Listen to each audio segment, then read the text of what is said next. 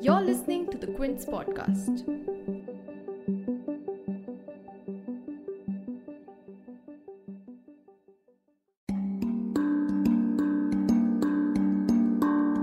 After nearly 2 years, the much awaited and long overdue report by the Joint Parliamentary Committee on the Data Protection Bill of 2019 was tabled on 22nd November. Though the report has not been made available in the public domain yet, as many as 7 MPs from the Congress, Trinamool Congress, and the BJD have submitted dissent notes to the committee, since some clauses of the draft bill give the centre sweeping powers to collect and process data. While Congress MP Jairam Ramesh in his dissent note stated that the bill assumes that constitutional rights to privacy arises only where operations and activities of private companies are concerned, TMC MPs Derek O'Brien and Mahua Moitra described the 2019 bill as Orwellian in nature and raised questions on the functioning of the committee. Though the report reportedly has introduced a few positive provisions as well, including mandatory disclosure by a company if users' data has been passed on to a third party, the blank check of relaxations given to the centre for collecting and using personal and non-personal data is a matter of great concern.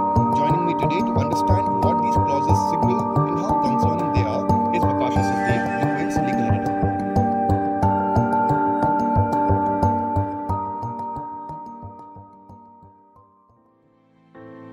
You're tuned in to The Big Story, the podcast where we dissect the headline making news for you, and I'm your host, Himmat.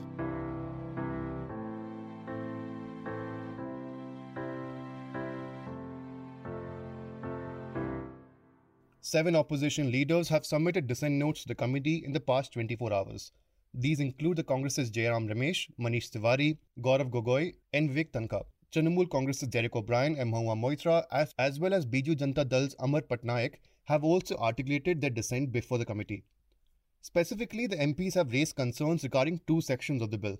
Section 35, which deals with the power of the centre to exempt any agency of the government from application of the Act, and Section 12, which deals with non-consensual processing of data by the state. In his dissent note, Congress's Jairam Ramesh said that Section 35, quote-unquote, gives almost unbridled powers to the central government to exempt any government agency from the entire Act itself, unquote. This section basically gives the centre complete autonomy to exempt any agency from the law in the interest of or to prevent incitement to the commission of any cognizable offence relating to the sovereignty and integrity of India, the security of the state, friendly relations with foreign states, and public order. And the last two words, public order, are crucial to note since they were omitted from the suggestion which Mr. Ramesh provided in his dissent note. TMC MPs O'Brien and Moitra in their joint dissent note also highlighted the same, that the committee has failed to introduce proper safeguards in Section 35 to prevent its misuse. So, what is exactly concerning regarding the use of quote-unquote public order in this section? According to Vakasha Sadiq, the Quint's legal editor, the definition of quote-unquote public order has always been in the grey in quotes and may be subject to misuse since the centre has taken several measures in the past in the name of quote-unquote public order. If we look at Section 35, the problem is that this was already a provision which was concerning, that you're going to create special exceptions for the government where these principles of data protection don't apply. Now, if you look at the original draft, which the Sri Krishna Committee proposed, and if you remember, that was the original draft which they came up with in 2018, was very clearly informed on the basis of the Supreme Court's judgment on the right to privacy. They took a lot of care to kind of make sure that that was there. I mean, there were still even concerns even then about the sort of scope within that of how whether you should really be allowing the state to have this kind of exemption from these principles of data protection, that they can direct that they won't apply when an agency wants to find some information. But if that's a narrowly tailored enough provision, then you can say that yes, even though this is a restriction on the right to privacy, it's being done in a narrow way, and it's clearly within the framework of the Constitution, which is what the Sri Krishna Committee tried to do. So the way they did that was that they said that it should only be the interest of sort of national security, like security of the state, and that's a specific term which when you look at the law, security of the state is not just sort of anything which can just be considered to be national security. It very specifically kind of deals with actual threats to the country. So you're looking at really proper severe threats to national security, whether from foreign agencies or terrorists, that kind of thing. So like you're not dealing with a minimal thing. And it also specifically included provisions on proportionality, saying that it has to be done in a proportional manner, which again falls in line with the Puttaswamy judgment, the right to privacy judgment of the Supreme Court, right? Remember the 9 judge privacy judgment, which it says that yes, there obviously will be situations when people's right to privacy will have to be infringed, but any such infringement has to then be proportionate. It has to be the sort of the least intrusive method required. It has to be something which is clearly tied to a legitimate aim. So those safeguards which were there were already taken away in the 2019 bill. And that was one of the key things which was supposed to be looked into by this JPC. It was supposed to be saying, you know what, okay, these are situations where the law is now going against the right to privacy, against the Supreme Court's principles. And it's very problematically refused to do that. So this is where the sort of Section 35 amendment, which has been suggested by all the dissenters, if you look at whether it's Jairam Ramesh or even Mahuma Moitra or Derek O'Brien, they've all suggested that there have to be changes there, because it currently, like, especially there are two things which are there. One is that it allows a sort of reading down of the a non-application of the personal data protection principles when it comes to public order as well, right? So unlike Sri Krishna Committee, which specifically said security of the state, which is a higher threshold, this also allows it in what's public order. Now the Supreme Court has spent decades and to be fair, slightly muddled way trying to define public order. And it's difficult to say what that really is really at the end of the day, because the court has tried to make a distinction between what's sort of a basic law and order situation and what is a threat to public order, but it's still not entirely clear. And there's been years and years of this kind of back and forth going on that. And what we see all the time is, whether it's the central government, whether it's the state government, whether it's whatever political party, loves to be able to try and say, oh, we're doing this in the interest of public order, we're putting this restriction in place, even though they've not truly understood what that is. The greatest example was how restrictions were imposed blanketly in Kashmir, right, after August 2019. And the Supreme Court in its Anuradha Bhasin judgment specifically talked about how, those were not valid, because sure, you may have a genuine terrorist threat in one part of Jammu and Kashmir, but you can't say that applies everywhere, right? And therefore you have to have these detailed, clear, like draconian restrictions on the whole state.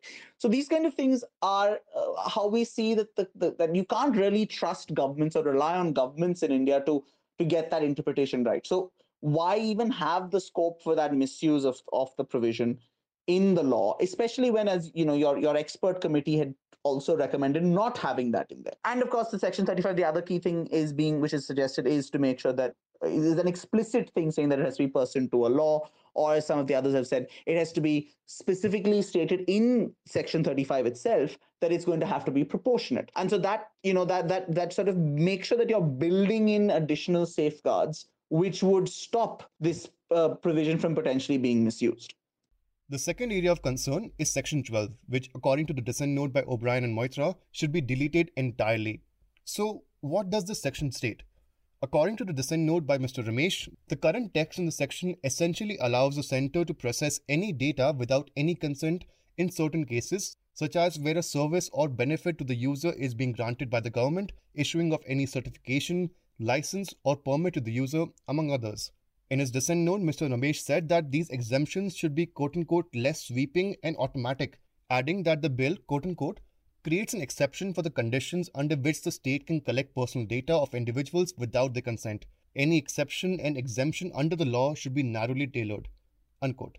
Wakasha adds that Section 12 was one of the primary concerns by experts and politicians in 2019 as well, and the fact that it has not been dealt with after so many years as well is a serious risk for data protection for India. On the face of it, you might think, okay, there's nothing really wrong with this. It seems perfectly fine. But one of the key things which this comes to is things like the way Aadhaar was being rammed down people's throat for getting benefits. Or now, for instance, there's talk about saying, oh, what about vaccination? So do you say that, oh, if someone's UHID, the Universal Health ID, if that doesn't have a recognition of vaccination, you can't be guaranteed to have any particular service. Now, all of that requires processing of data without the consent of the person. Now, this is a tricky thing which takes us back to that whole debate which even came up during the time of Aadhaar about whether or not you can make that mandatory for people to access benefits and services from the state. At the first level, this should not be something which is applicable to every possible benefit and service or every possible government scheme. Because remember, it won't just be about, okay, this is your access to PDS. It'll be about, okay, can you get a driving license? Or, okay, can you even get access to a government hospital? Now, when you don't have any sort of restrictions on this, this is where it starts to become dangerous, and that's something the Supreme Court recognized in the sort of 2018 Aadhaar judgment as well, right? So what they tried to say was, and they tried to, where they tried to restrict it was saying that where you're dealing with things arising out of the Consolidated Fund of India, there you can start to make these things mandatory. And even there, it says that this should still be, for instance, there it said that even there, if a person doesn't have Aadhaar, you can't deny them the service entirely, but you can say that it needs to be, that it's a relevant factor for getting access to it. Now, why this comes up in the data protection thing as well is that you're looking at processing of data for things which, as we pointed out, could be for government schemes, could be for government benefits, could be for even doing something like Narega work. Now, that shouldn't require the processing of sensitive personal data or like something which is there just because it's a government scheme. And that's something which Jairam Ramesh, for instance, tries to suggest, saying that, okay, restrict it to services which are coming out of the Consolidated Fund of India.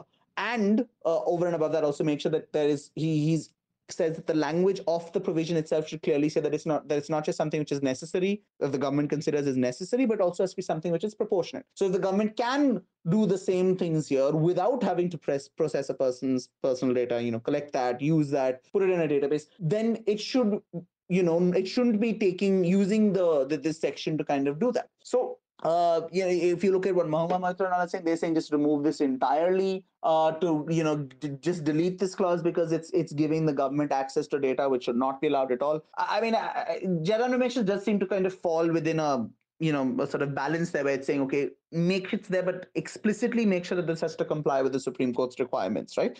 So that's one option. I mean, if you don't want to go with deleting the clause entirely, but again, this points to how these were issues which were being raised with the bill in 2019, and it's just not been factored in when the JPC is coming out. And you're actually, if we look at the way the JPC is looking at giving more powers to the government to direct that the data protection authority has to comply with their with them, not just in terms of policy but even in terms of day-to-day actions, you're in a position where you're making this law worse. Like, as it is, the 2019 bill was a dilution from what the Sri Krishna committee proposed, which, at least, there were things that which it was doing, but it was clearly well articulated how to make sure that it didn't fall foul of the law. The 2019 bill itself diluted that, and now the JPC is actually has not addressed these huge concerns. Like Section 35 and Section 12 of the bill were the huge concerns in particular raised, and you've not dealt with those at all. And in fact, and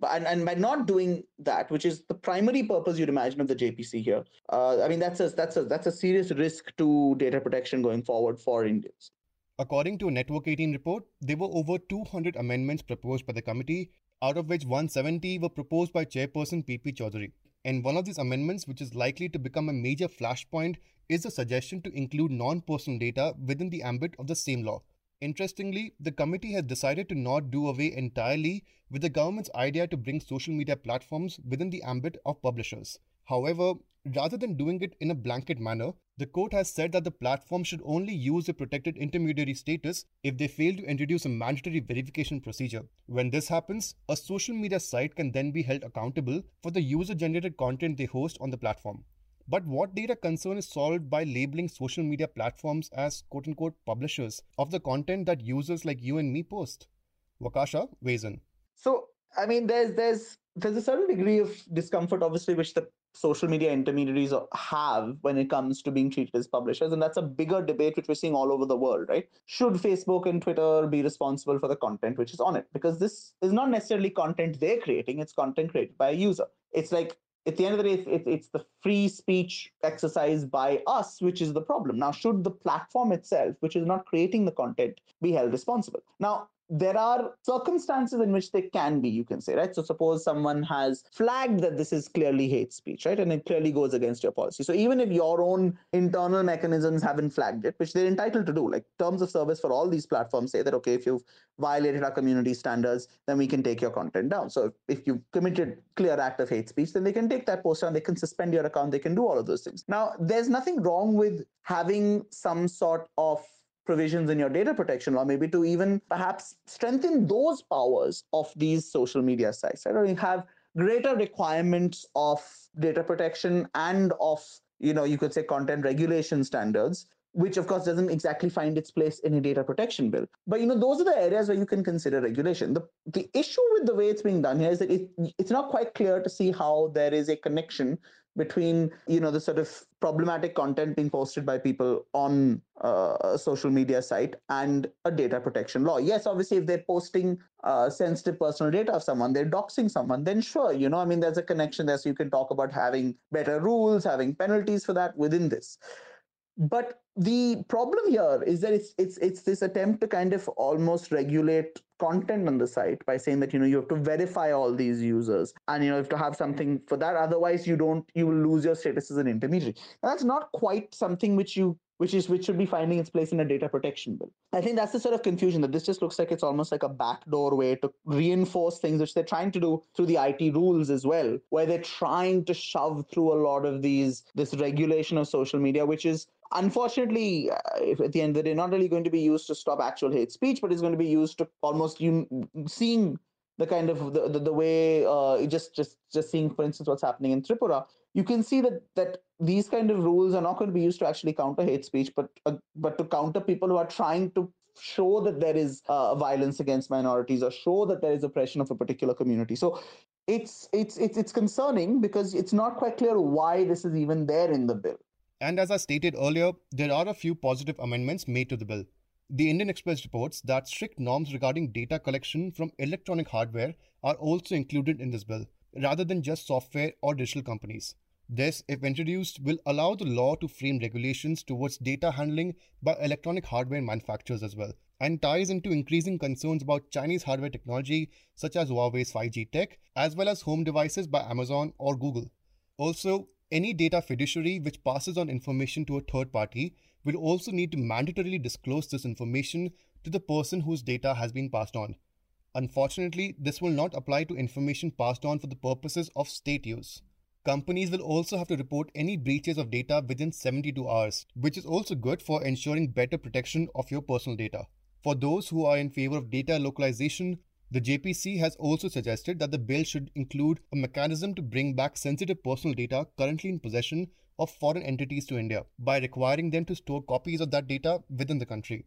The complete report on the data protection bill will be presented to the Lok Sabha in the upcoming winter session of the Parliament, beginning on 29 November.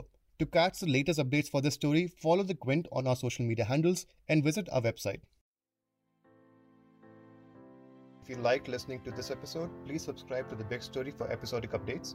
We're available on Apple, Google Podcasts, Spotify, JioSaavn, and most of the other popular podcast streaming platforms. For other podcasts, please log on to the Quint website, and for any feedback, please shoot an email to podcast@thequint.com.